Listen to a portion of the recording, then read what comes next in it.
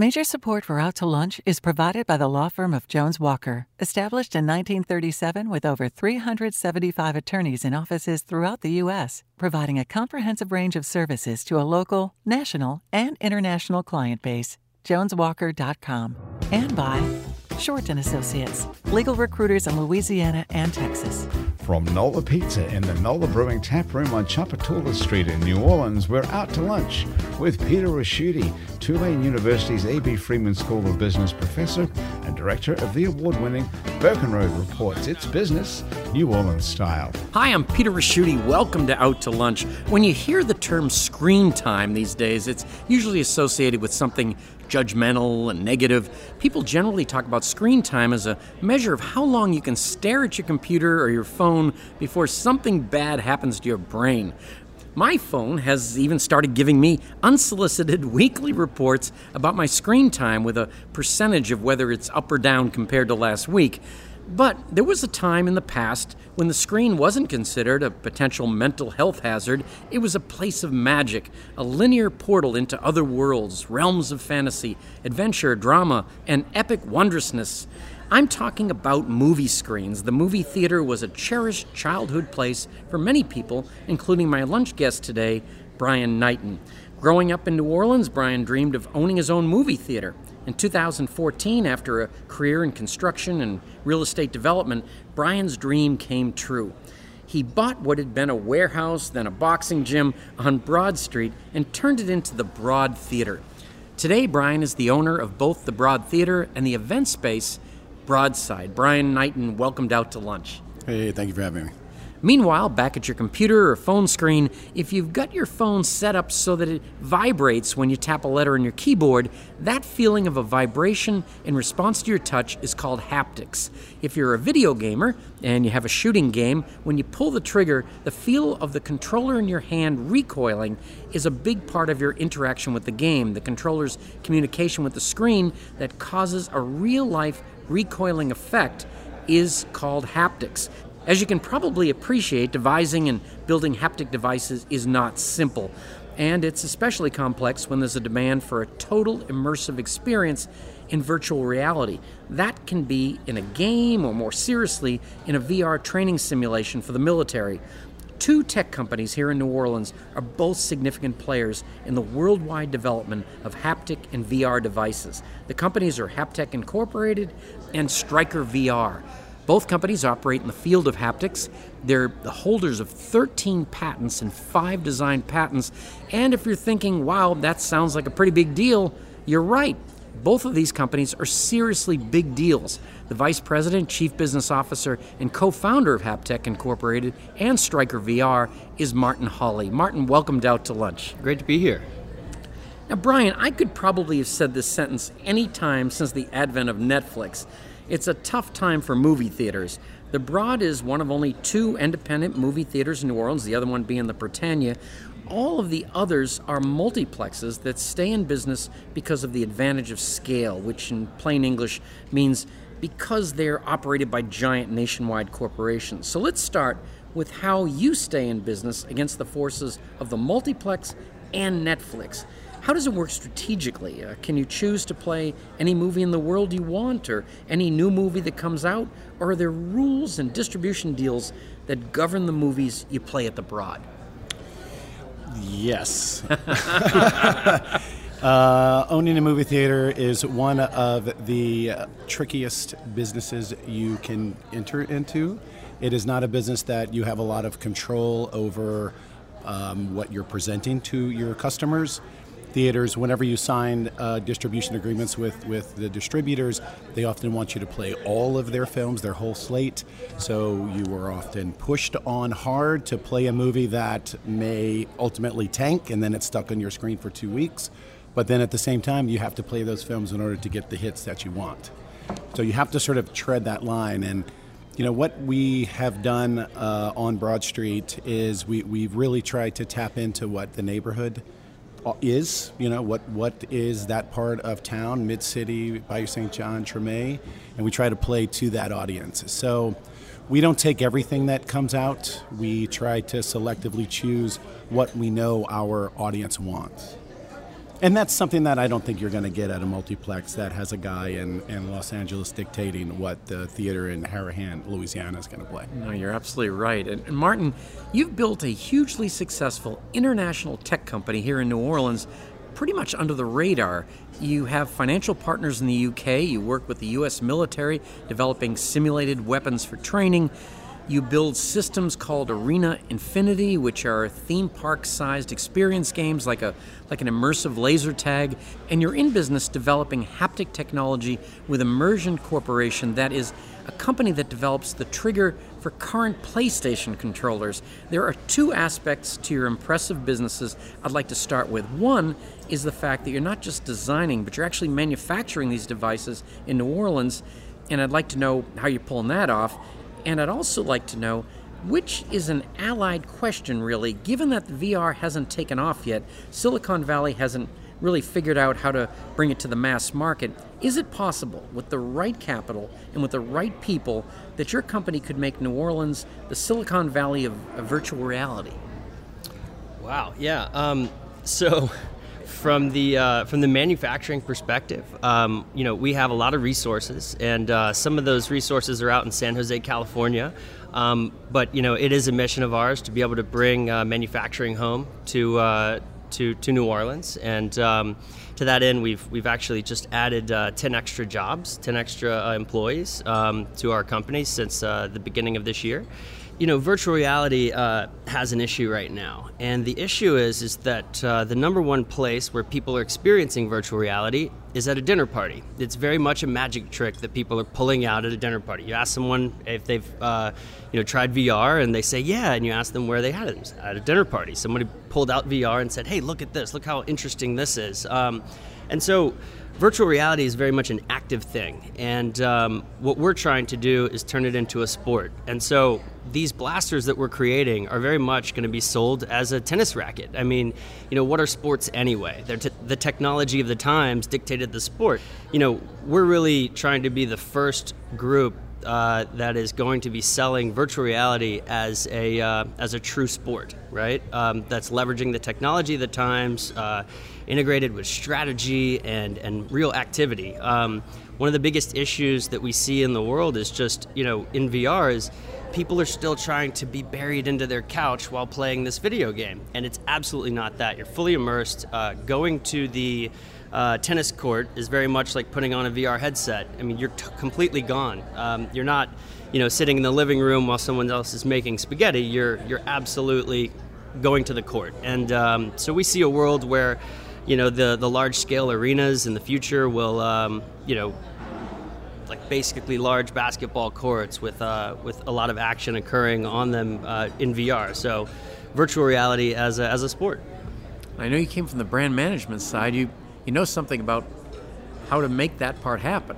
Certainly. My background is branding and business development, taking technologies and applying them to different businesses. And, over time, through this process, we realized as a company that the ignition key are these haptic devices, and that we're very much so becoming an engineering firm that commercializes technology.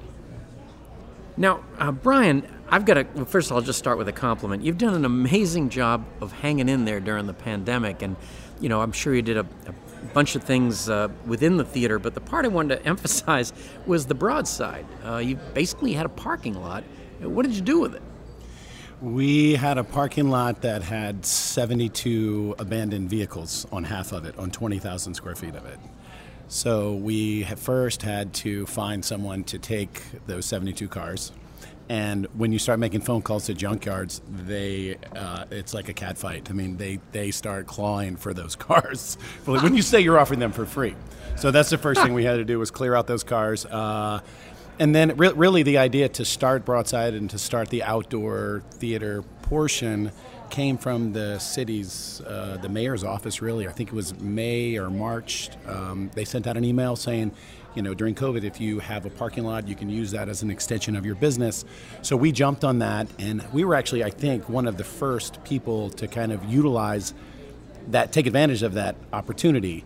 So I was able to get, safety and permits, the COVID office, building, all on one email. We presented our plans for the site, fire marshal approved, and they all agreed. So the city was quickly behind this opportunity. And honestly, we didn't lay off anyone. We had one person that chose to leave. We had a couple of people that didn't want to work during COVID, but we ultimately did not lay off anyone. We maintained all of our employees and hired new employees when Broadside, really started kicking off. And I like your choices. Your first movie was one of my favorites, was Down by Law. That's personal favorite right here. Yeah, very good. And then you did something that I guess wasn't part of the original plan, but you now have, it's kind of a concert venue. You kind of like it's a sort of like, you almost have the Soul Rebels on a regular basis. So the movies were doing perfectly fine. They were doing great. And then I had the idea to try some live music, and the live music really took off. And as it turns out, when people go to see live music and concerts, they drink a lot more than if they're sitting at the theater. So our concession average tripled, and we said, all right, well, maybe this is the direction we should go. Yeah. And we still did movies until last week. Actually, we still did movies twice a week. This week is our last. It's actually our last week being open over there, which I can get into later. But yeah, get some city restrictions, things like that. No, we're expanding. We're the stage. We're about to close July 19th, and we're rebuilding the stage. We're going to make it a more enclosed stage. We're adding lighting. We're adding smoke machines, lasers, the whole bit. We're building out a full bar. It'll be a double-sided bar. We'll actually have two stages. We'll have a courtyard. So it'll be it'll look mostly the same, but there will be a proper bar with proper restrooms. Now, which people like. Oh, absolutely. Apparently. Absolutely. And Martin, and I think of what you're doing, I think of taking my kids to laser tag. Is that like the beginning of what we're thinking about here? I would think it's going to end up being more advanced than that. That's definitely one of the areas where it can happen. But I feel like there's a lot of, there's an older age bracket in there where people, who had played games in a nostalgic, have nostalgia and are interested in the full immersion that is that's offered by virtual reality. And honestly, that's absolutely where we're starting, is video games with blasters, aka guns, but definitely blasters. And the first phase of virtual reality is entertainment. Virtual reality as a medium is absolutely going to be popularized by the activities and the entertainment aspect.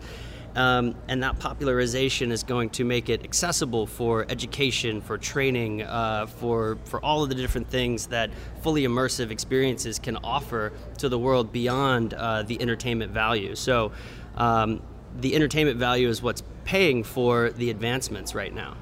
So if I were to have you back in 5 years or so, it wouldn't be thought of as it is now, kind of just an entertaining area. Absolutely. I mean, people are asking us to make haptic tracked wrenches for really complicated or dangerous processes, so that people can train to repair things before they're actually in said facilities. So wow, that is. And actually you said that one of your guns is the way you would think that like a space alien would shoot. Certainly, we try to make our... Really, I got to start with this. Do you believe in aliens? That's really we have to have come from... Well, yes, sort of show is a good answer. It's a much deeper show now than it was previously. You're listening to Out to Lunch. I'm Peter Raschuti. I'm talking with Martin Hawley from the tech company Haptech and the virtual reality company Stryker VR, and Brian Knighton from the Broad Theater and the event space Broadside. Brian, I gotta ask you, when I love going to your theater and the Britannia, the independent theaters, and I'm not crazy about going to the Cineplexes. What is it? What is it I feel by going to an independent? I think you feel more at home. You feel more like you're in a neighborhood business. You're in a mom and pop shop. Our staff gets to know our customers. They can tell us, that we talk about, that group of ladies that come in on Tuesday, they're not going to like that movie. We do that all the time, and there actually is a group of ladies on Tuesday. So I think it's that. I think it's really sort of that mom and pop feel, and we're not an airport. We're not running people through. We do have the best movie bar in the city. We have a good movie bar. Yep, we have helps. good movie popcorn. There was also a popcorn shortage. Really? Yep, so You we're never back heard with our about premium. We're back to our premium popcorn as Jeez, of that is this great. You week. heard about the Everything semiconductors. else. Right. for Yeah, automobiles, right. but No, But, you never hey, heard man, about the. this is more important. But I've got Brian, my mother-in-law grew up here when she was little, and she talked about an age when there were enormous number of movie theaters. Right. Well, you kind of getting back to the what you said initially about Netflix and the potential death of theaters. I had this idea that we should make like a trailer clip for the beginning that goes back to that time, to when theaters were happening. And then boom, we have black and white TV. Okay, that's going to kill theaters. And okay, now we have color television. That's going to kill theaters. And then when the VHS player and the beta player came out, that's going to kill theaters. And then Netflix, and then COVID. Right? Everyone thought movie theaters were dead, and they were dead for that period of time. But just over the last couple of weeks, I mean, our business is it's an uptick every single week. We're adding customers. We're only at probably 50 or 60% where we were before, but we're getting there. So I don't think that any of these new technologies will kill the theater. And just to hearing Martin talk about virtual reality and my sort of layman's understanding of it, and my kids, they want to do it. Just how that it puts the person with almost a solitary way where they're viewing the screen, and I really feel like theaters are the same thing. We want people to be solitary. Not alone, but they're alone watching this movie in the dark. They're with other people, but there's no distractions. Like, there are no waiters walking around. There are no dogs in the house barking. There are no cell phones going off. You used no to have a people baby yapping. day, though, right? We are bringing back the baby day. Yes, and that's where we encourage people to talk. Yeah, I do feel like that was a very conscious choice not to do the in dining experience, because when I built the place, that was all the rage. Everyone was building these dine-in theater experiences, and that is like, I wanted to get so far away from that. Let's focus on the movie. Let's be in a dark room with other people. So I kind of feel like it's almost the same as a VR experience. And I gotta ask you, I can't figure out net whether COVID was a good thing for you or a bad thing for you in terms of business. I see stuff that must have been tremendously negative, but I see potentially some positives that came out of this. Well, seeing as our first product and only product at the time was a theme park device, and all theme parks were shut down, we lost tons of business. And in the middle of a startup, I got to grow a garden and watch my 1-year-old learn how to walk, and so there were some upsides. But we quickly pivoted to building a consumer product, and the virtual reality industry was affected in a positive way, I think, due to the fact that this virtual presence via even just Zoom and all of those different avenues for virtual presence. It accelerated the ideas of virtual reality, the fact that maybe a conference can happen virtually, right? And so I think there are some long-lasting effects and lessons that will come from COVID, and it certainly accelerated us into getting to make consumer products. So you probably had that on the whiteboard somewhere about moving into electronics, but for consumers, but pushed it all quicker? Certainly, it absolutely accelerated the process. Yeah. We were always going to mature over time with the medium, and the medium is now moving faster to the consumer market. And we talk about location-based entertainment a lot, and that's where our equipment was. They were in facilities where people could go and experience being inside of the movie. We always see that no matter what the medium, there will always be this community that surrounds the experience of the medium, and whether that's a movie theater or virtual reality, the ability to take part in that community and be near each other in celebration of the emotions that are delivered by the content and whatever platform it's delivered in.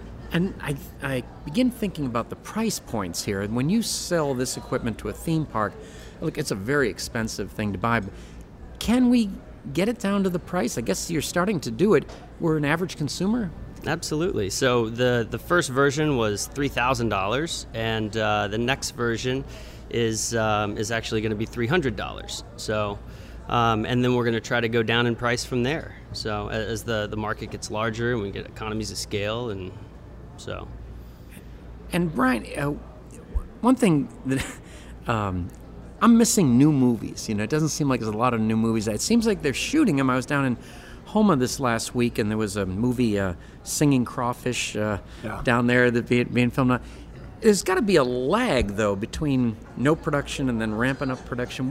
When will we start to see the kind of numbers of movies that we're used to rolling out? I think it's stayed the same, honestly. Obviously our production slowed down. I know Netflix, their production slowed down significantly, and I'm sure the big studios slowed down as well. But we are starting to see there was a glut of movies, and they're all coming out now. Like between September and October, you were just going to see a flood of great film. Like a little more of the art film, but a ton are coming out, and they're all fighting for space on screens. And a lot of these companies are no longer releasing them. It's called day and date when they release them online and in theaters. A lot of companies are not doing that anymore, like Focus Entertainment, Focus Features. Their last day and date, their digital and theatrical release was The Summer of Soul, which we just finished, or will finish, this week. But that's their last one. And Disney and Warner, they're the same thing. So they're sort of running through, I guess, their predetermined slate for their digital platforms, and then supposedly after that, it's going to be theatrical. There's something called a theatrical window, where you have 21 days or whatever it is, so it's only theaters, and then it could go to secondary platforms. That window has been toyed with from AMC and their agreements with other distributors, but I think ultimately they are going to go back and honor that window. We mentioned it. Yeah, which is what will keep theaters alive. If they don't honor that window, then theaters are going to have a hard time. You mentioned AMC. That's kind of a strange story. It became a meme stock, right? And then they were able to issue new shares at those ridiculous prices. So I guess they've got a bundle of cash now. Yeah, but I tried to offer the Broad Theater stock through that same group, but for no takers. I would have been on board. I swear, it really would have worked out. Martin, I've been on Zoom for 16 months now, and I've kind of had it. But is there anything you guys could do on Zoom? Absolutely. It's kind of headed in that direction. Right now there's something called VR Chat, and it's kind of going there. People are creating their own rooms and building out, super clubs, if they will. But there will definitely be a world where if you're going to buy a new car, you can go to Toyota Valley or or Ford Valley, if you will. And so, where you can go and experience all of the world that they have to offer, the design aesthetic, the history, the whole experience. And so, in the future, I think you'll be building a VR world potentially instead of or alongside of your website. So, where I think Wix and Squarespace have templatized the internet. There's a new frontier in creating the future, sort of delivery of information. One of the things, of course, we should mention is that you have a partner, Kyle, who is more of the. You said he was a physicist. That would be different. You're the business person, right? Certainly. So Kyle and I actually, we got started as when we tried to start a product design company together, and we would service work for hire, just working on projects for other people. Somebody said, hey, if you could make recoil electrically, you'd really have something. And Kyle Monty, my business partner and physicist at the time, he developed and then patented the electromagnetic linear motor for recoil and haptic effects. And honestly, he's supposed to be a physics teacher in another life, probably, because he has explained so many incredible things to me that I would never be able to understand if he weren't able to put them into the terminology that he does. Well, that's it. This show is going to get their own physicist. That's what we think is missing. All of us at some time in our lives or at some time each day need to escape reality. There are the not-so-healthy methods of escape, and then there are the positive options like movies and the immersive worlds of VR. Brian and Martin, you are working in worlds that make dreams come true for other people for an hour or two at a time, but you're also building companies that are making your own creative and business dreams come true and that are making big and lasting changes. Brian, you make a contribution to the entertainment and culture of New Orleans, and Martin, your contribution to the worldwide development of a technology that still seems to be in its infancy. I look forward to keeping up with both of you and following your continued successes. Thank you both for taking the time today to join me on Out to Lunch. Yeah, Thank you. My guests on Out to Lunch today have been Brian Knighton, owner of the Broad Theater in Broadside, and Martin Hawley, Vice President, Chief Business Officer, and co-founder of Haptech and Striker VR. We edited this show to fit into the time slot here at WWNO. You can hear our unedited conversation and find out more about Brian and Martin's adventures in the screen trade by listening to the Out to Lunch podcast. You can find and subscribe to the Out to Lunch podcast anywhere you get podcasts and on our website, itsneworleans.com. If you want to know what we look like, you can find photos from this show on itsneworleans.com and on our Out to Lunch social media. These photos were taken today by Jill LaFleur. You can find more of Jill's photos at lafleurphoto.com. Out to Lunch is a production of INO Broadcasting for itsneworleans.com and WWNO 89.9 FM. The producer of our show is Grant Morris, our technical producer is Eric Merle, and our researcher is Maggie Mendel. I'm Peter Raschuti. Thanks for joining me. I look forward to meeting you again next week around the lunch table for more business, New Orleans style, on Out to Lunch. Out to Lunch was recorded live over lunch at the NOLA Brewing Tap Room, 3001 Chapatula Street, open 7 days a week. NOLA Brewing Tap Room has a wide variety of craft beers and authentic hand-tossed New York-style city pizza by NOLA Pizza. More information is at nolabrewing.com. Major support for Out to Lunch is provided by the law firm of Jones Walker, established in 1937 with over 375 attorneys in offices throughout the U.S., providing a comprehensive range of services to a local, national, and international client base. JonesWalker.com. And by Shorten Associates, legal recruiters in Louisiana and Texas. Mitchell Foreman wrote and performs all the music on Out to Lunch. You can hear Mitchell's music anywhere great jazz is sold or streamed, and at mitchellforeman.com.